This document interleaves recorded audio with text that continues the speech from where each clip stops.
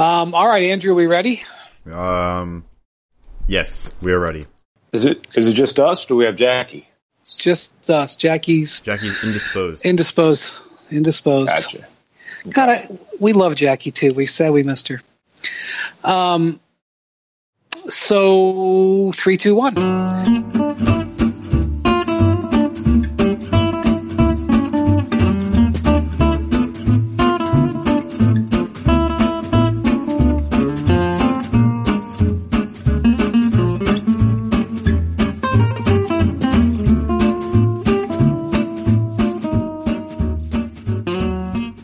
Hello and welcome to the Hoop Collective podcast. It's Thursday. It's late on a Thursday. We're a little later than usual. It'll be Friday by the time you hear this. You're right. Okay. Sorry about that. I know some people count on Thursday.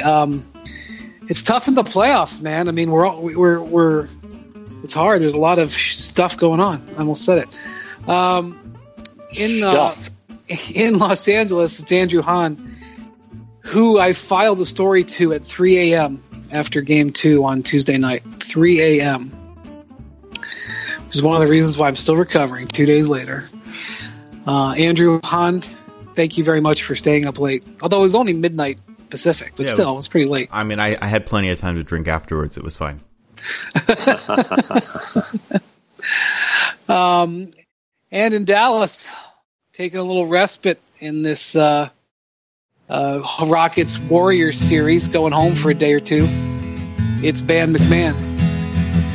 He's Ban McMahon. He's the fattest dude in all the land. You got Texas blood as thick as mud. He's Ban McMahon.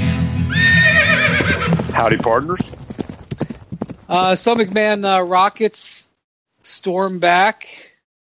God, I kind of lost track of the game in the second half. I looked up and it was 30 points. I was like, wow. I thought Steve Kerr had a phenomenal commentary at the end of the first quarter after the Warriors threw a couple of passes to nobody right out of bounds. And Kerr said, well, we won a game, so we convinced ourselves we should turn it over every other time or something. He said something like that. The Warriors were so impressive to me in Game 1 that I'm a little bit surprised that it was lopsided. I'm not surprised, I guess, that the Rockets won because it's there at home. But what's your pulse on that series right now? Well, the Rockets strangely did not have the right edge, disposition. Force is the word that Mike D'Antoni uses. Chris Paul prefers thrust in Game 1. Forza, it's because he's Italian. Forza, it's the national slogan for the soccer team, which didn't qualify for the World Cup. Well, but they say force in West Virginia, so. But yeah, I mean, so I thought that was very strange in Game 1 from the Rockets, and then I don't necessarily think it's as surprising that the Warriors kind of maybe felt like, okay, mission accomplished, got one here in Houston, took back home court advantage, were in great shape, and didn't come out with that same type of edge in Game 2. But, the Rockets played in Game 2 the way they have to play. They've got to really be an aggressive, nasty defensive team, and then they won't have to grind out possessions. They'll be able to get out in transition. They'll be able to get more stuff early in the shot clock, which really that's James Harden and Chris Paul. Those are guys, late in the shot clock, they're gonna be able to get buckets. But for the other guys to really get involved, they've got to get stops. They got to get out with a little bit of pace. And so I think that's what happened there. But we've yet to get a good game in this series, and it's just been strange. You would think, conference finals, urgency wouldn't be an issue for either team, but I think they've kind of taken turns just being outplayed from an effort and intensity standpoint. It's a funny thing. People have incredible memories of the 2016 finals because it was a great Game 7, but that playoff series wasn't actually any good in terms of competitiveness.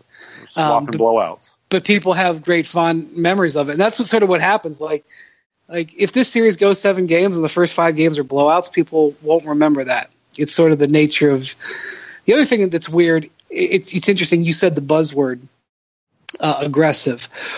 This is my 13th year covering the playoffs. One of the things I find amazing, and it's happened to the Cavs in the series I'm covering too with the Celtics, it's stunning to me that the teams can come out for playoff games relatively lethargic. Yeah. And one of the things that you always hear in post-game press conferences, in fact, I've heard it so many times that I no longer use it in quotes. The losing team a lot of times will say, well, they came out more aggressive. And so how come you lost game 1 and you won game 2? Well, this time we came out more aggressive. Brian, I don't know if you know this, but it's a make or miss league. Exactly. You have to be aggressive. But, it's just a strange thing that happens, especially in, first round playoff game. I can see a sort of a team being intimidated, maybe on the road or something like that, or a good team just sort of, is up 2-0 and lets one go.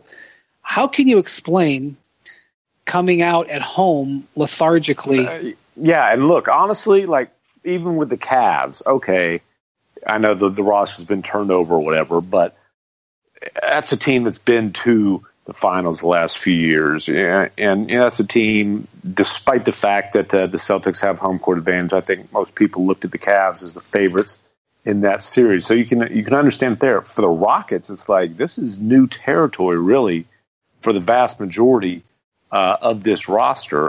And the Warriors are the team that they know they were going to have to go through the entire season. The team that their general manager was publicly declaring them as being obsessed with. It's game 1. It was a rare, rowdy, on-time, full crowd at the Toyota Center. It was actually a great atmosphere. Yeah, there's really kind of no excuse. And what's even crazier for an 8 o'clock start. Yeah, Harden came out when he was hot early. He was getting buckets.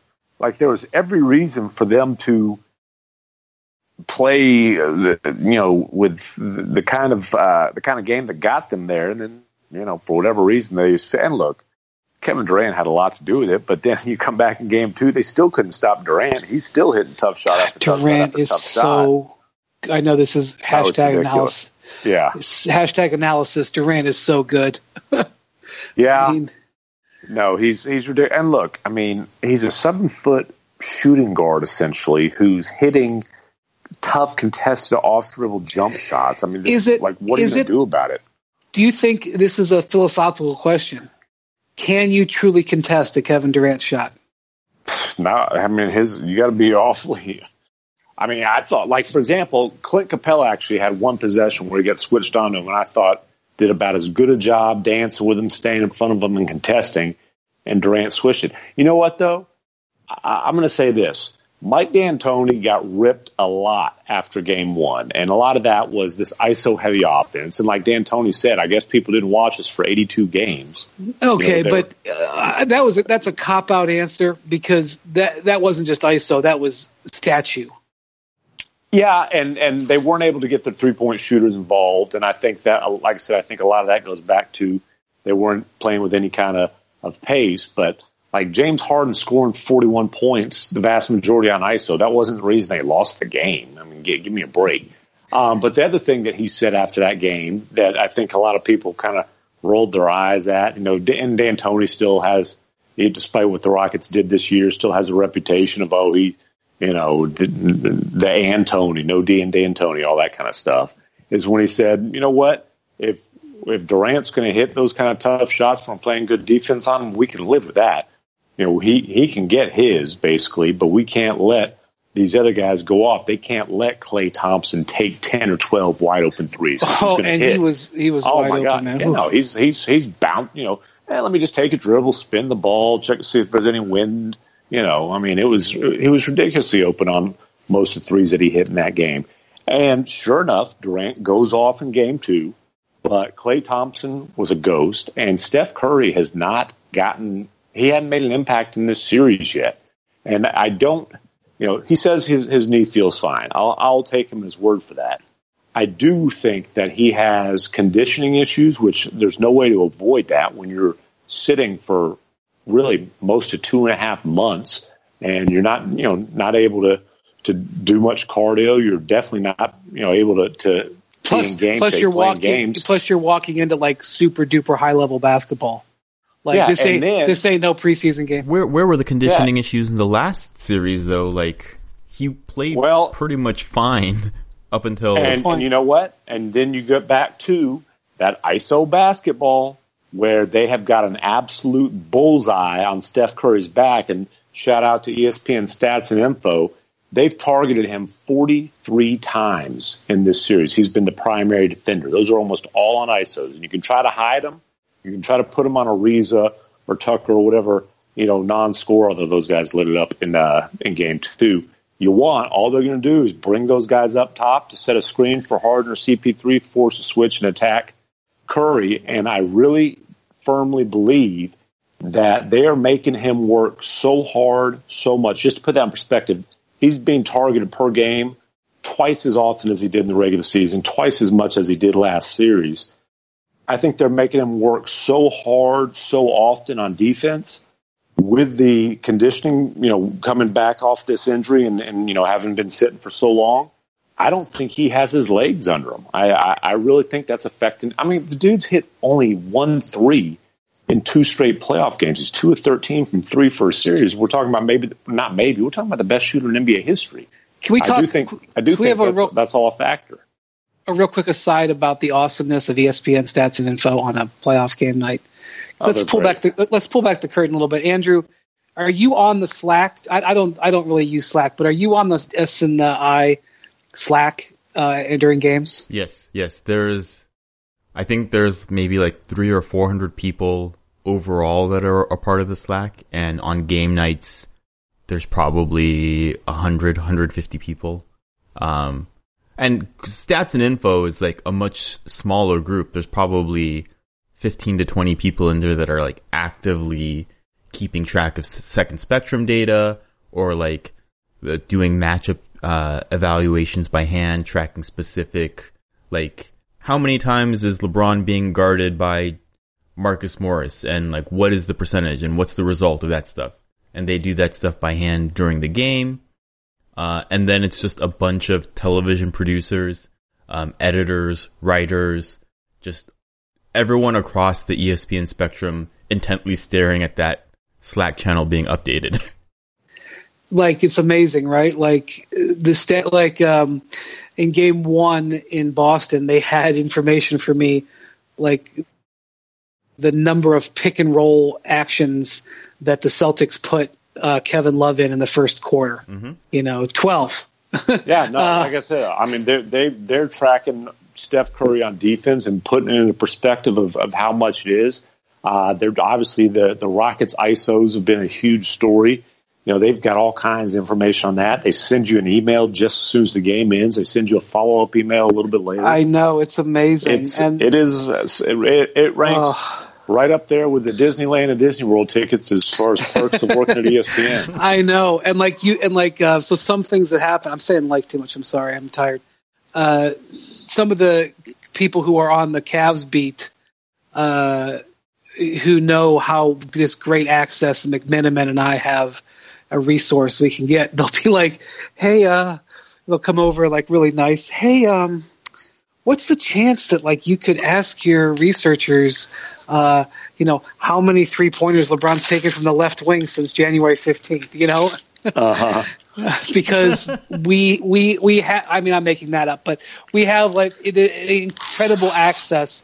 The stats that when we have the full, S&I group or whoever else is totally involved in that, providing information is just awesome, and it really helps our coverage. So it's really cool. I wish some of the stuff is proprietary, so we can't just put it all out there. But the amount of information that we get on games, for example, I can say when Tristan Thompson has been on the court in this series between the Cavs and the Celtics, LeBron's average shot distance is 19 feet. And when Tristan Thompson is off the court, LeBron's average shot distance is 11 feet. which just illustrates the spacing situation that happens with Tristan out there. And just to get information along those lines, what a great thing to help. And I wrote a story about 10 days ago about how LeBron has figured out how to rest during the game, like by figuring out ways to, take a breather. And so much of that information was supported by tracking data that could track how much he spends of the game walking and stuff like that. So the statistics that those guys do to make us look good. But of course, we're tremendous analysts and we have a laser eye and nothing ever gets past us naturally. Absolutely. It's all just numbers until it gets into your hands. Thank you, Andrew. That's such a kind thing for you to say. It takes sometimes I even use big words.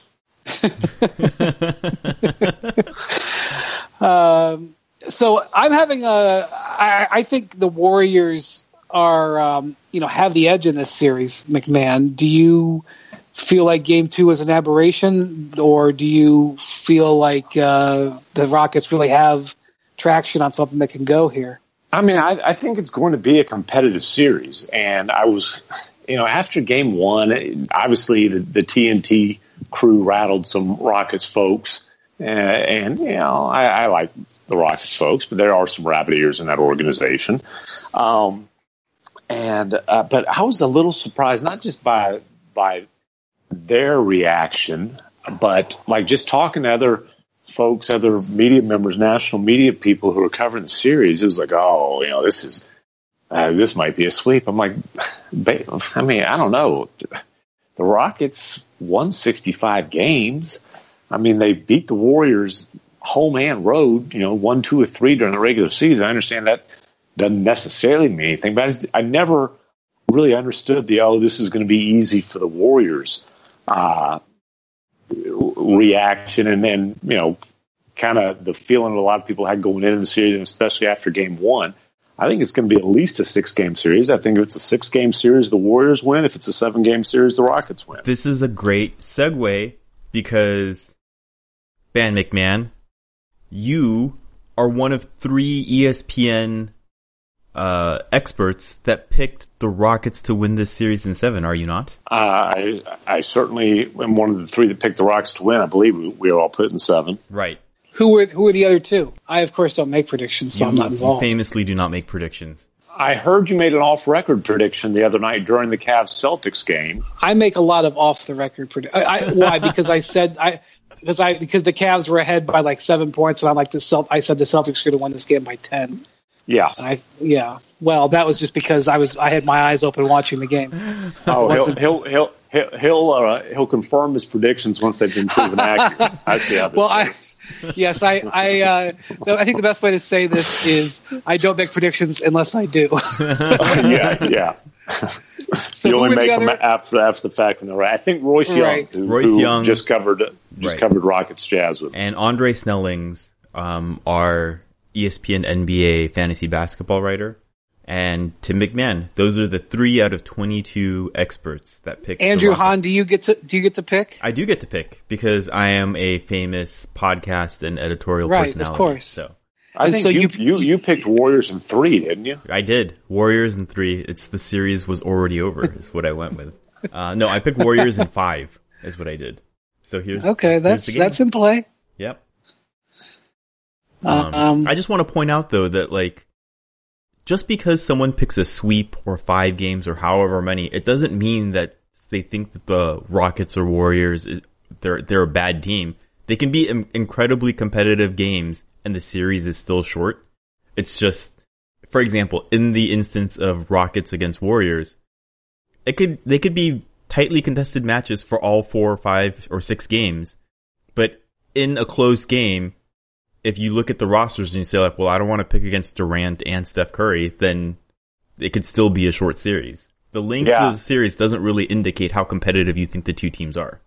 Yeah, and look, maybe this long gap between games 2 and 3 could really benefit Steph, but he's not been himself. That is clear. Now the Rockets have a key player who's absolutely not himself, coming off an injury, but if it's going to be a Steph ain't right and a Luke Mbamute ain't right trade, then I think the Rockets will gladly take that one. Our old friend Tom Haberstroh was pretty out there after Steph came back strong, saying, he came back strong in 2016 too from that knee injury, and he ended up laboring later on. So I don't. It may not be apples to apples, but I think it's just a reminder not to overreact. And I would say a good rule of thumb in any NBA series, it doesn't always work, but in any NBA series, don't overreact to game one, no matter what happens. And I don't really believe in game-to-game momentum.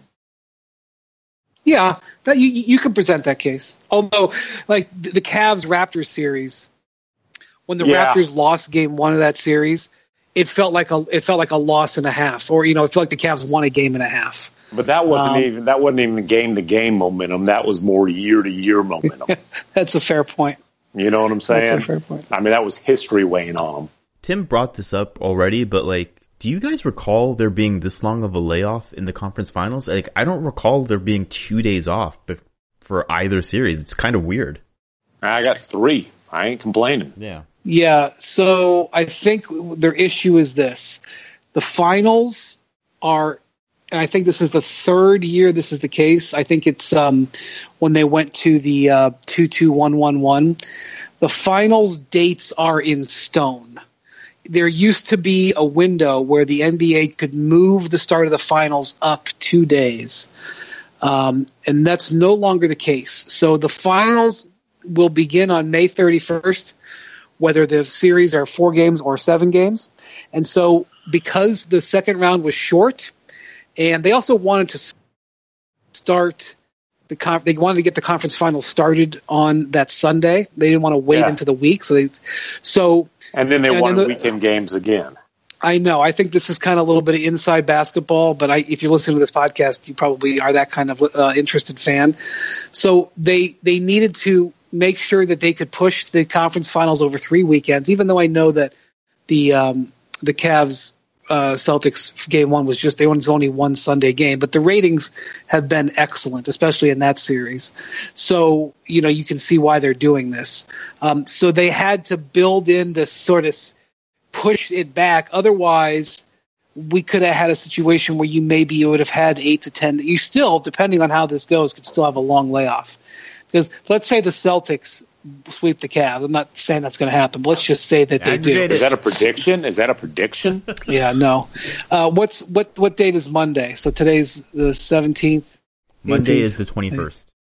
So you would have 10 days off for the Celtics, were they to sweep the Cavs before the beginning of the finals, or had the Cavs swept the Celtics, 10 days for the Cavs.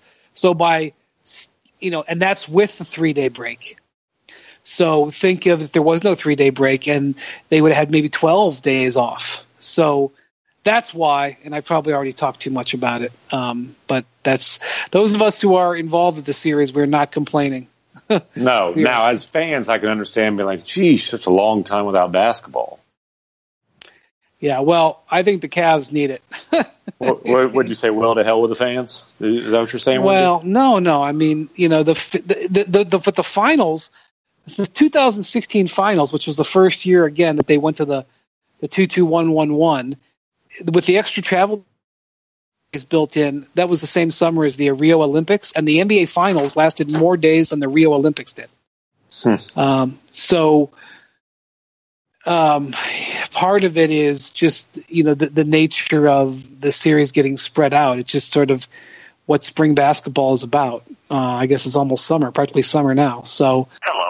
No one is available to take your call. Please leave a message after the tone.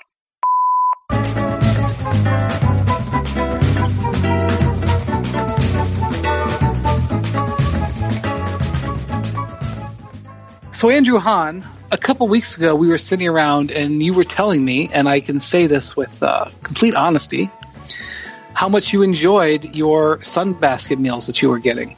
Yes, I do enjoy them. So tell me about it. This is fantastically timed. You can tell that we do this a lot. But I do really enjoy the sunbaskets that I've been getting. There was a I believe it's Hungarian meatballs and quinoa pasta that I had this week. That sounded very weird, but then I followed the directions, I put it all together, it tasted great. And every time I get one of these boxes from Sunbasket, I think about how when I first signed up our hosts for Sunbasket, you were so resistant to do it. And it makes me angry because I feel like you would like a lot of this stuff, Brian. Yeah, I am a very picky eater, and it drives my wife crazy. She would probably love it, especially when I'm on the road.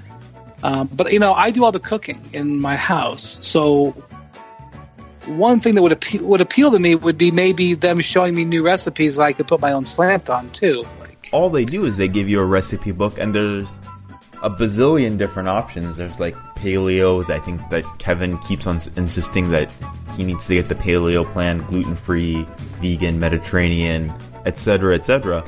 And I feel like at a minimum, you would take all of these fresh ingredients that they would send you, and you're like, no, I don't like cilantro. I'm not going to use this. But this piece of pork looks pretty good. I am going to use that. And like, oh, here's a good idea in this recipe book. I'll follow that part. Brian, I feel like you should reconsider in trying to try out this Sunbasket product. Well, they have an app, and then there's 18 weekly recipes. I feel like if there's 18 recipes, there's got to be some in there that I would like, right? I would hope so. Sunbasket is it appeals to the more well-rounded individual, of which I am not. but maybe they could bring me 1 degree closer to it. What if I contacted Sunbasket and I said, Brian Windhorst is willing to try your product, and here's the three meals that he wants. Could we give that a shot? I think maybe we should. I think I owe it, as they're supporters of our podcast. I feel like I owe it to them for that. Right. So and maybe we should go down that route. And if it doesn't happen or you don't enjoy it, who would know, Brian? No one will know. That's true. But listen, all of my friends do like Sunbasket, so I can give their ringing endorsement. And if you would like to try it, you can go to sunbasket.com/hoop today to learn more. And you can get actually $35 off your first order. That's a pretty damn good deal, I have to say. Yeah, you Sunbasket. Yeah. That sounds like a lot off. $35 off. Sunbasket.com/hoop. That's sunbasket.com/hoop.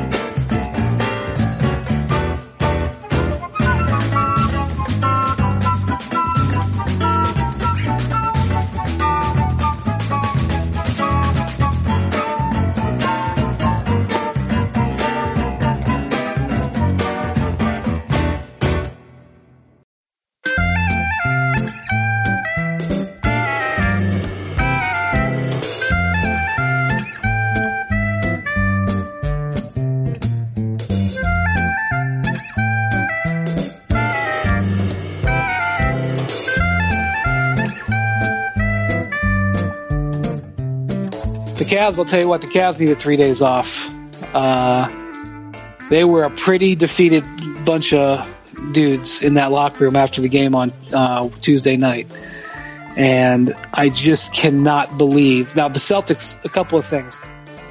I want to parrot what our colleague Rachel Nichols said when she said that, stop saying that the Celtics are undermanned. They're clearly manned. Yes, they're missing good players, but they are a really good team. Yeah. And they're Al Horford, who I famously have said on this podcast before. You infamously have said. Infamously is right. Well, he didn't play like this, all the time. If he played like this all the time, I wouldn't have felt. He is playing at the highest level of his career. Probably the last time he played at this high level was when he was at Florida. at least in terms of controlling a game. Wow. Even when you're paying him a compliment, it's an insult. I'm telling you. Well, I'm talking about like in the NCAA tournament.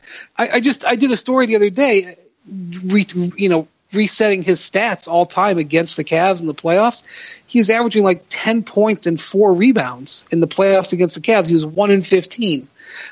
That's where I've been judging him. I'm sorry if I wasn't excited about that player getting a max contract, but neither here nor there, he has the max contract and he is playing like a max player. Although the Cavs mitigated him a little bit in game 2, he still had a good game, but they slowed him down a tad with Tristan Thompson. But anyway, all the Celtics really, forget about from regular season to postseason, but even from series to series, it feels like they keep elevating their play, which is, how does anyone predict that? McMahon, even though it wasn't in crunch time, I'd like to award bonus cojones factor points, or I can't award them, only you can. I like to suggest to you, for Terry Rozier throwing that dunk down when LeBron was hunting the chase down block the other night. Oh, Terry Rozier is, I would say, to this point in the playoffs, Terry Rozier is the cojones factor postseason MVP. I mean, you look at just the swagger he has, the whole scary Terry thing, the fourth quarter and crunch time production, the fact that he is stepping in for the cojones factor godfather in right, Kyrie Irving. That's right. I mean, it's unbelievable. This dude is, they're young talent. Like, obviously Horford's been phenomenal, but Rozier, Brown, and Tatum, man, that's the core of a contender for a long got that time. Right. Ooh, and you it's got going that to be right. fascinating to see how Danny Ainge manages all these assets that he has. Those, he's got 2 obviously all-star max players who are sitting out and watching right now. He's got 2 upcoming max players. They've got a while to go till they get to that point. But Brown and Tatum are going to be max guys. They're going to be all-stars. And then Rozier's, he's at least proven that he is a damn good starting point guard in this league. So, somebody was telling me, I wish I could give this credit. Somebody was telling me they just think that certain players in the league play better when they start, and certainly Rozier may fit that mold. Yeah. But I don't want to completely go off track here, but I'll tell you one thing: when Gordon Hayward comes back, you cannot take Brown or Tatum out of the starting lineup. No. Maybe you start all 3 and go, just have a switch everything scheme with, which Horford it could can be do. devastating. Or maybe all 3 aren't there next season. Yeah, or maybe all 3 aren't there next season. I don't know. I think it's hard to trade Hayward. He just broke his leg or ankle. I don't think that's happening. Right, but and it's hard to trade Brown or Tatum because they're rising stars. But No, got ridiculous those guys value. are untouchable. Wow. Nobody's untouchable for Danny Ainge. Well, Terry Rozier was untouchable. All right, let's play this game. Who would you trade Jaylen Brown and Jason Tatum for right now? I mean, we'll get back to the Kawhi conversation. I guess Durant, Anthony Davis. It's a short list. Yeah, we're talking a hand. You're talking proven All-NBA player in their prime. Right. Right. All right. Anyway, so because those guys both have All-NBA potential, and the fact that they're doing, I mean, are either one of those dudes even old enough to drink? Like, if they want a title, Jaylen Brown's 21. Is he 21? Okay, I'm pretty so sure he is. they'll have to sneak the champagne to Tatum if they win a title. By the way, speaking of drinking, Sunday night after Game 1, I was in a restaurant, and the Celtics fans came up. Rachel was at the table with me, and she had her back to them, so I guess they didn't recognize, they didn't see her. They asked to take a picture with me, but they were wearing T-shirts that said LeBron is a on them. And I said, my good man, I'll take a picture with you, but not in that shirt, because that will come back, gets put on some Facebook page or whatever. Aggregated, yeah. Yeah, it would get aggregated. You're damn right it would. So he whips off the LeBron is a, and underneath that T-shirt has a Scary Terry T-shirt. He had a T-shirt in reserve. There you go. I thought you were going to say he went shirtless, so you went shirtless, and yeah, that would have been aggregated. Yeah, but anyway, that gentleman had a drink or 7. So the Celtics. If it was post game, I'm going to put the over on 7. Yeah, you got that right. There's a ticking. We don't have a deadline at ESPN per se, although Andrew Hahn had to go to bed the other night somewhat. On the weekends, the deadline is 2 a.m. because if you are out in the streets in Boston when they turn out the bars, it is quite the scene. And I've been there on the playoffs.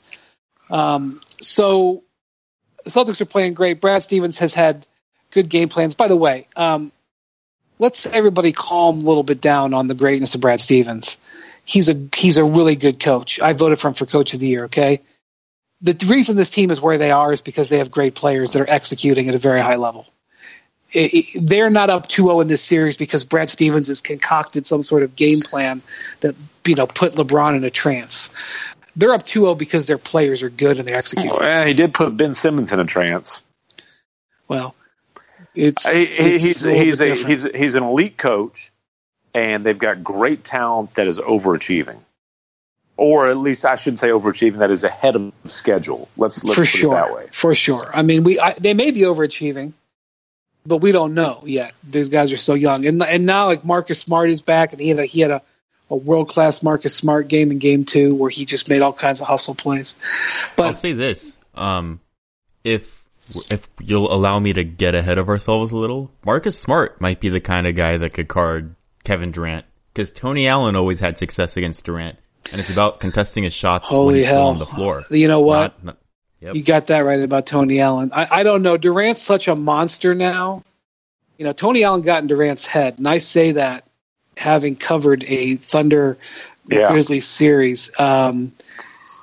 Maybe Durant is such a beast now that he can't be contained, but and Durant's stronger than he was then. Not that he's just an Adonis or anything, but he is stronger than he was then. But Tony Allen got in his head and he got in his his chest, like he pushed him around, kept him from getting where he wanted to go, and all those sort of things. But I mean, Durant is 7 feet tall and can score whichever way you could possibly imagine. There's not a single way that people can score in the NBA that Kevin Durant does not do well.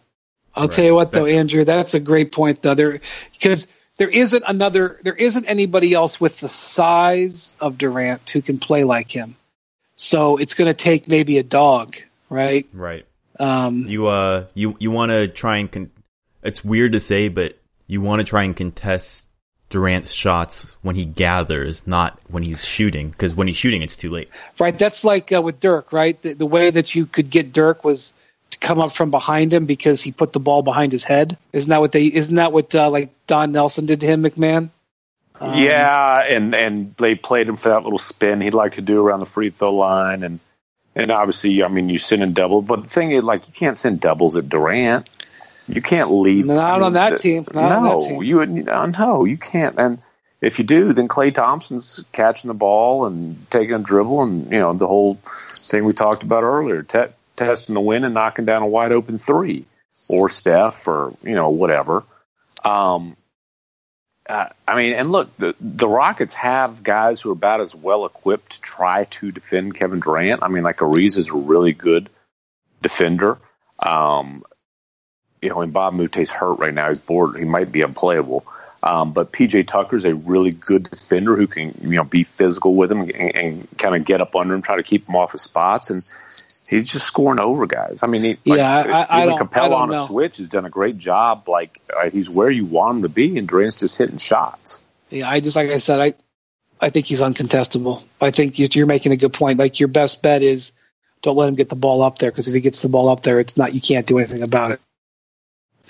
So the Cavs, I just can't believe their lack of fight at times. Just like I couldn't believe the Raptors' lack of fight in the last series. Like, Game 2 in Toronto, it's a tie game at half.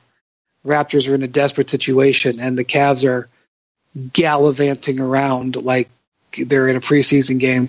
I can't believe the Cavs' lack of fight. they're a poor defensive team. I get it, but Larry Nance came off the bench. He played 11 minutes in game 2. In those 11 minutes, he had 2 steals, 3 rebounds, and he had a jump ball with Aaron Baines where they wrestled the ball like they were doing Greco-Roman style. And in those 11 minutes, he played with more physical aggression than any Cav did.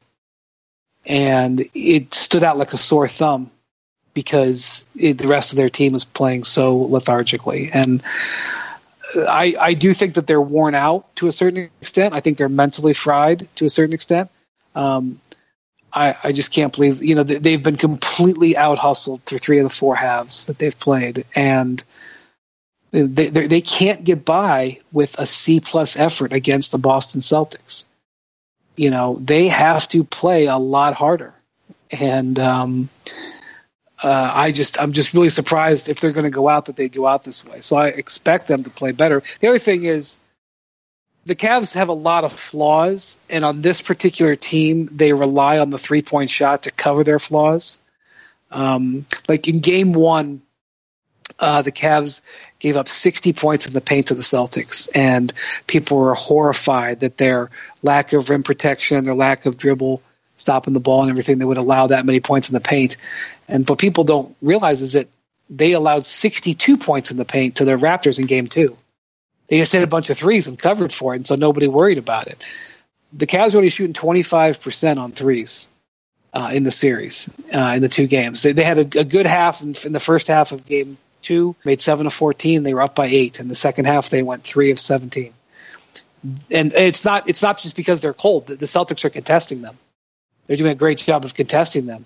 But, they're also missing open looks. So, the Cavs better start playing harder, and they better start making a couple more 3-pointers, or this is going to be the end of their run. And it'd be pretty cool if their starting backcourt would show up. I mean, it was a sweet little story that George Hill got his, he graduated from college, but I think the Cavs would prefer his points per game in the series to be higher than his GPA. He played 28 minutes in game 1 and didn't have a rebound or assist.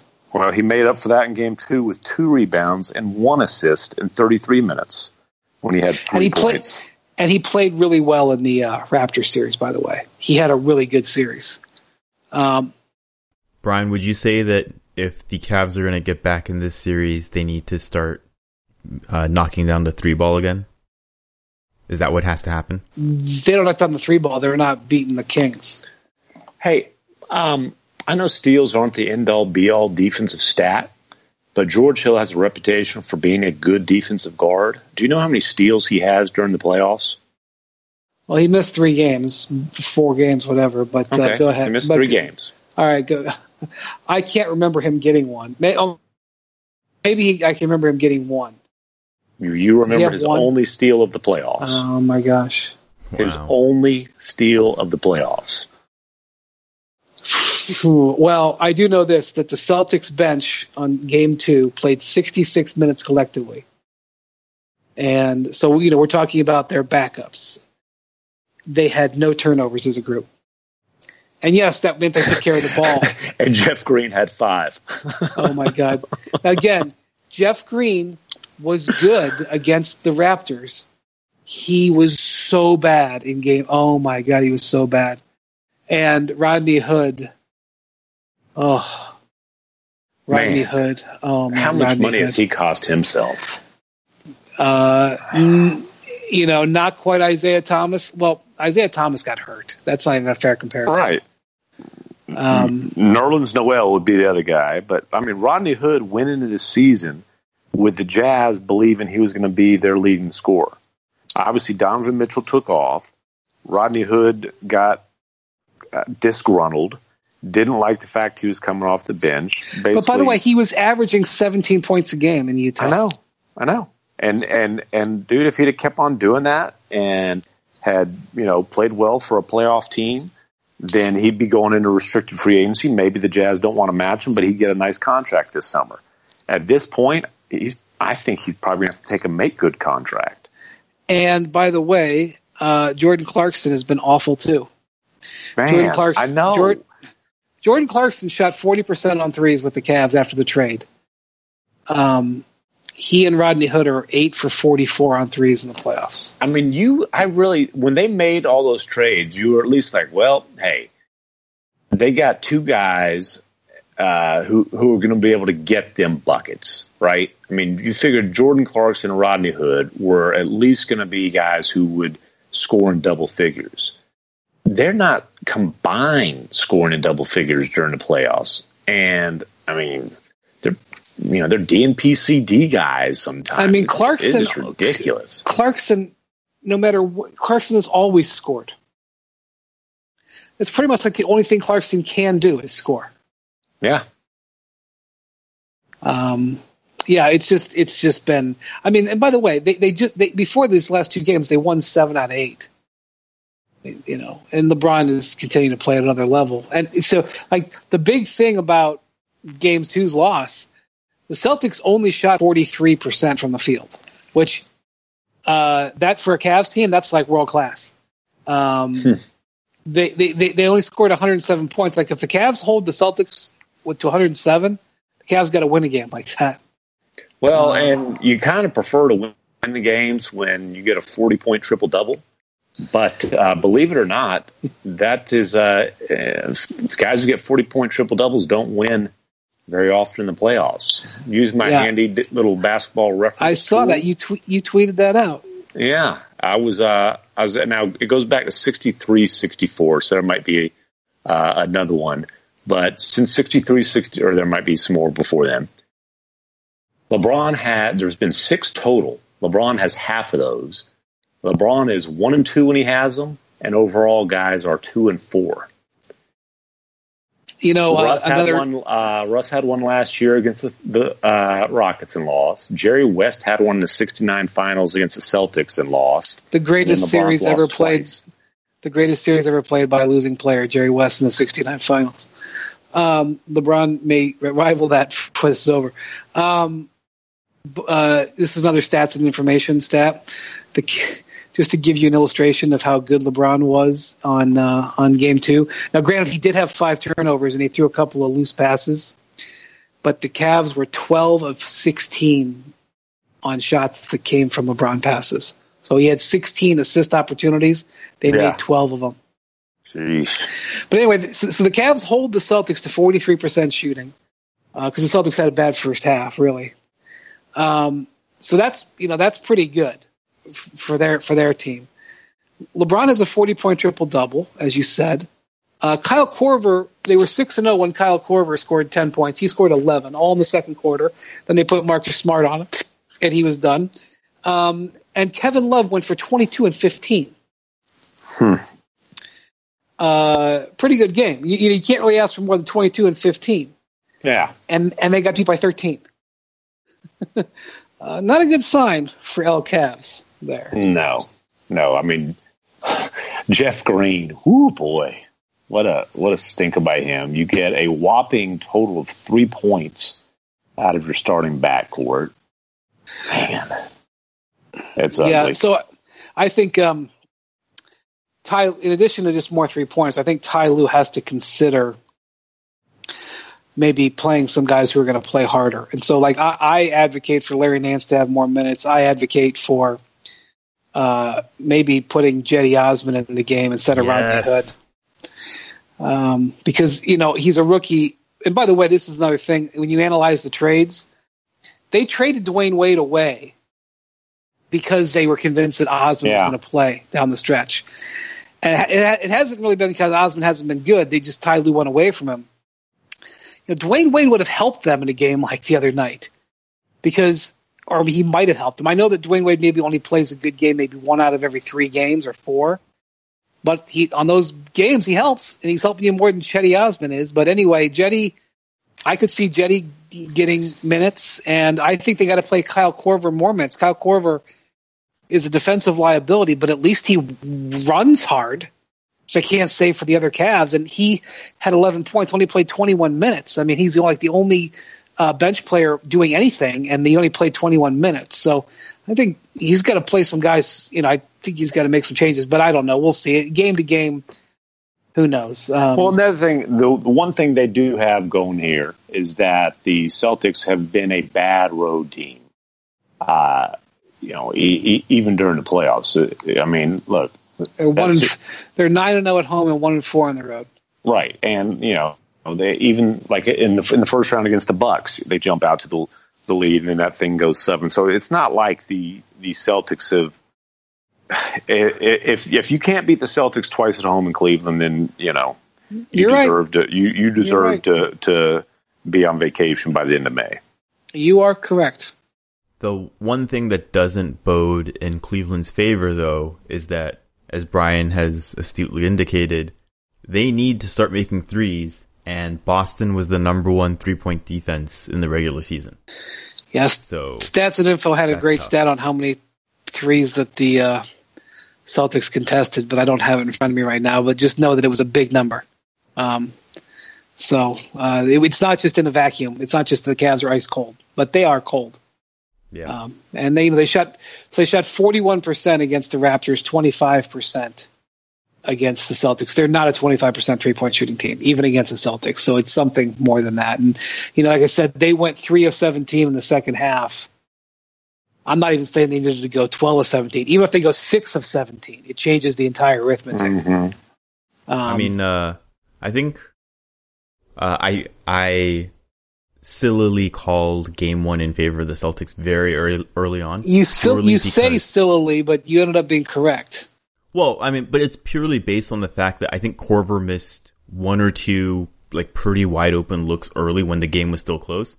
I was like, oh, if they're missing open shots, there's no way they're going to be able to win this game. Well, that was true. I think, immediately after that, the Celtics went on a run. In game 2, you felt, or at least I did watching it, felt like the Cavs were in trouble after the first quarter because LeBron had 21 points and only had a 5-point lead. I know. I felt that way at half. They played a pretty good half, all things considered, and on the road, and they're up, I think, 8. And it felt like it should have been 17. Right. Right. Because Celtics made that run at the end of the half. Yeah. And brought it back. After LeBron got shouldered in the face. Now, Ty Lue felt that LeBron was a little bit just diminished after that. Maybe he was. He was not getting treatment on anything after the game. Because they said it was a neck strain, which I don't know if I believe him or not. It looked like a blow to the head to me. Pretty but okay. Convenient way to keep it out of concussion protocol, sounds like to me. I went to college for 8 years, so I'm pretty close to being a doctor. Yeah, LeBron totally shot that down, but LeBron doesn't always tell the truth. By the way, speaking of LeBron quotes, so the other night, obviously after Game 1, LeBron went viral when he detailed moment by moment of the stretch in the fourth quarter where the game was decided. And this is one of the reasons why LeBron is smart. Not because LeBron can have that incredible memory. That is an incredible tool that he uses every day of his life. But the question posed to him was basically the Cavs, they were down 14, so it was hardly but they were closing the gap. And it was a 7-0 run to start the fourth quarter that ended the game, and LeBron was on the court for it. And the question was, what happened on that 7-0 run? And LeBron took the question and answered it literally and told everything that happened. Right. Why did you guys blow it in the fourth quarter was the question. Yeah, he found a cute way around it. Right. So there were literally people clapping for that performance, and not any reporters that I would ever be associated with, but I was in there and the people were clapping. McMiniman was clapping?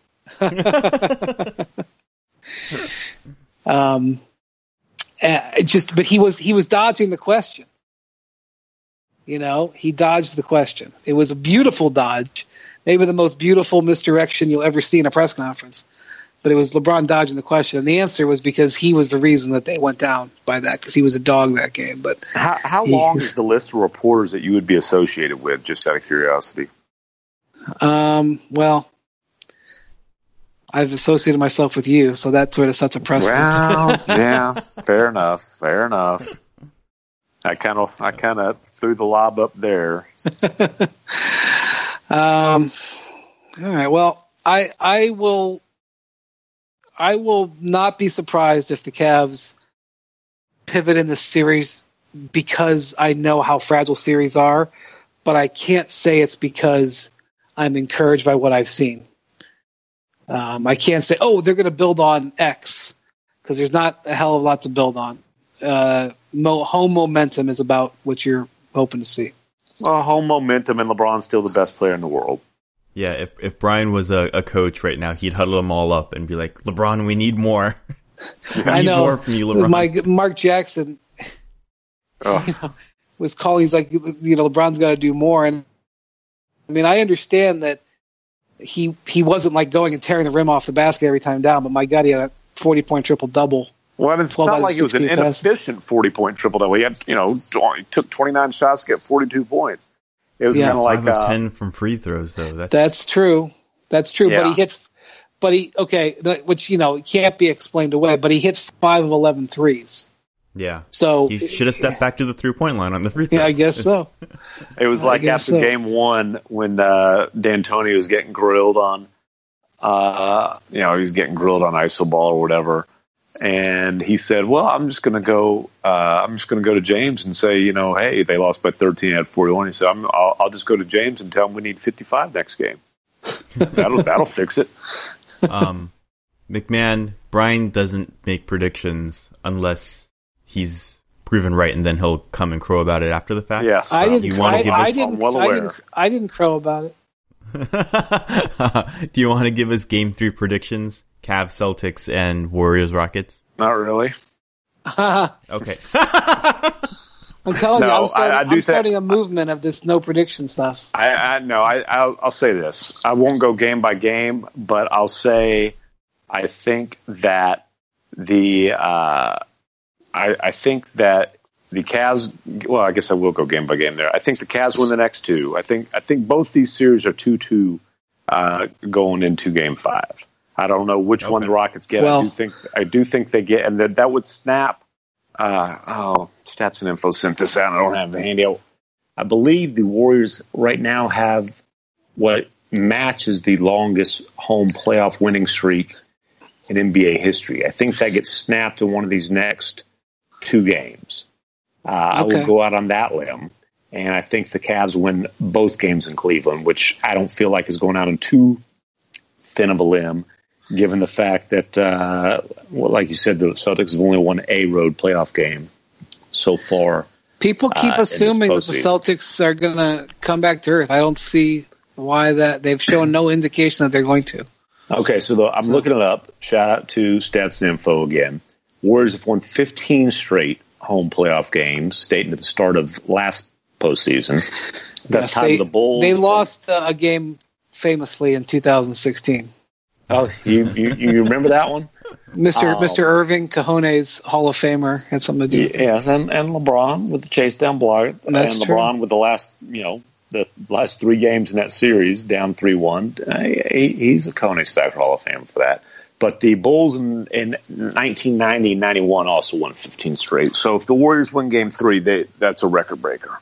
But I'm saying the Rockets get 1 of the 2 out in the Bay. I could see it. The thing about the Rockets is they have the ability to, on any night, hit 22 3-pointers and just win a game by, just like the Warriors can't too, but they have the firepower to just put up a mega offensive game. I know they're a very good defensive team. And as much as I think Steph might benefit from the long rest between games, I think Harden as well. And back to our arch nemesis Tom Haberstroh, he did have a story on Harden looking at the game one. He's been 40-plus points in every game one so far this playoffs, but the production, especially the efficiency, has dropped off after that. And Tom was, he was tying that to iso ball and fatigue and da-da-da. Well, this is essentially like another game one in that respect, in terms of having the long rest going into it. So it'll be interesting to see if Harden doesn't come out firing away, and he was just 3 of 15 from 3 in game 2. So it would be interesting to see if he's knocking down step backs, and if James Harden's knocking down step backs, there really is not a way to stop him. And Andrew Hahn, you have a prediction? I think Golden State wins Game 3. I think Boston's gonna win Game 3. There we go. Yeah. I'll scrub this if I'm wrong. Well, I tell you what, though, you got to have a little bass in your voice when you're making a prediction. You can't kind of weasel your way into it. I'm making the prediction. I'll do it any way I want. All right. Just trying to give you some advice. I have. It's impossible to. It's hard to predict anything anyway. But I have. This Cavs team is such a difficult team to read. Yeah, they're so vast. They're so inconsistent. They do so many things from game to game that are hard to foresee. So I genuinely have no clue. I'm as enraptured as anybody as to what will happen in these games. So it's weird how we had this at the start of the season, the foregone conclusion of it's going to be Warriors Cavs 4, but the path there, even if we end up there, has been so winding. It's full of intrigue that we weren't expecting. The NBA is not designed to have the same team go to the playoffs or the finals 4 years in a row. It's just, it's typically, I know it's happened occasionally, but 3 in a row has happened a lot. 4 in a row has only happened a handful of times in history. And I think maybe 3 times in history, maybe 4. And so the concept that we could see 2 teams do it, that would be pretty remarkable. Yeah. All right. Well, I have to go to bed. I'm exhausted. But I enjoyed this podcast. I really did. I should work on a story, but I think I'm going to bed, and that means I'll have to actually wake up early tomorrow. Well, I'm going to go drinking. So. That's irresponsible. It's off. It's an off night for Andrew Hahn too after this podcast. But thanks for listening to the Hoop Collective podcast, and we will talk to you. By the way, there's a little tip. There's a possibility, right, Andrew Hahn? There's a possibility we could have an increased presence in the finals. Should we not reveal that? You can reveal it. Just, can someone reveal it to me? I love setting up high expectations and then just not following through. And then not delivering it. Right. It's a possibility that we may have an increased presence, but thank you for listening. And if we do have an increased presence, it's only because of your support. Thanks for listening to the pod.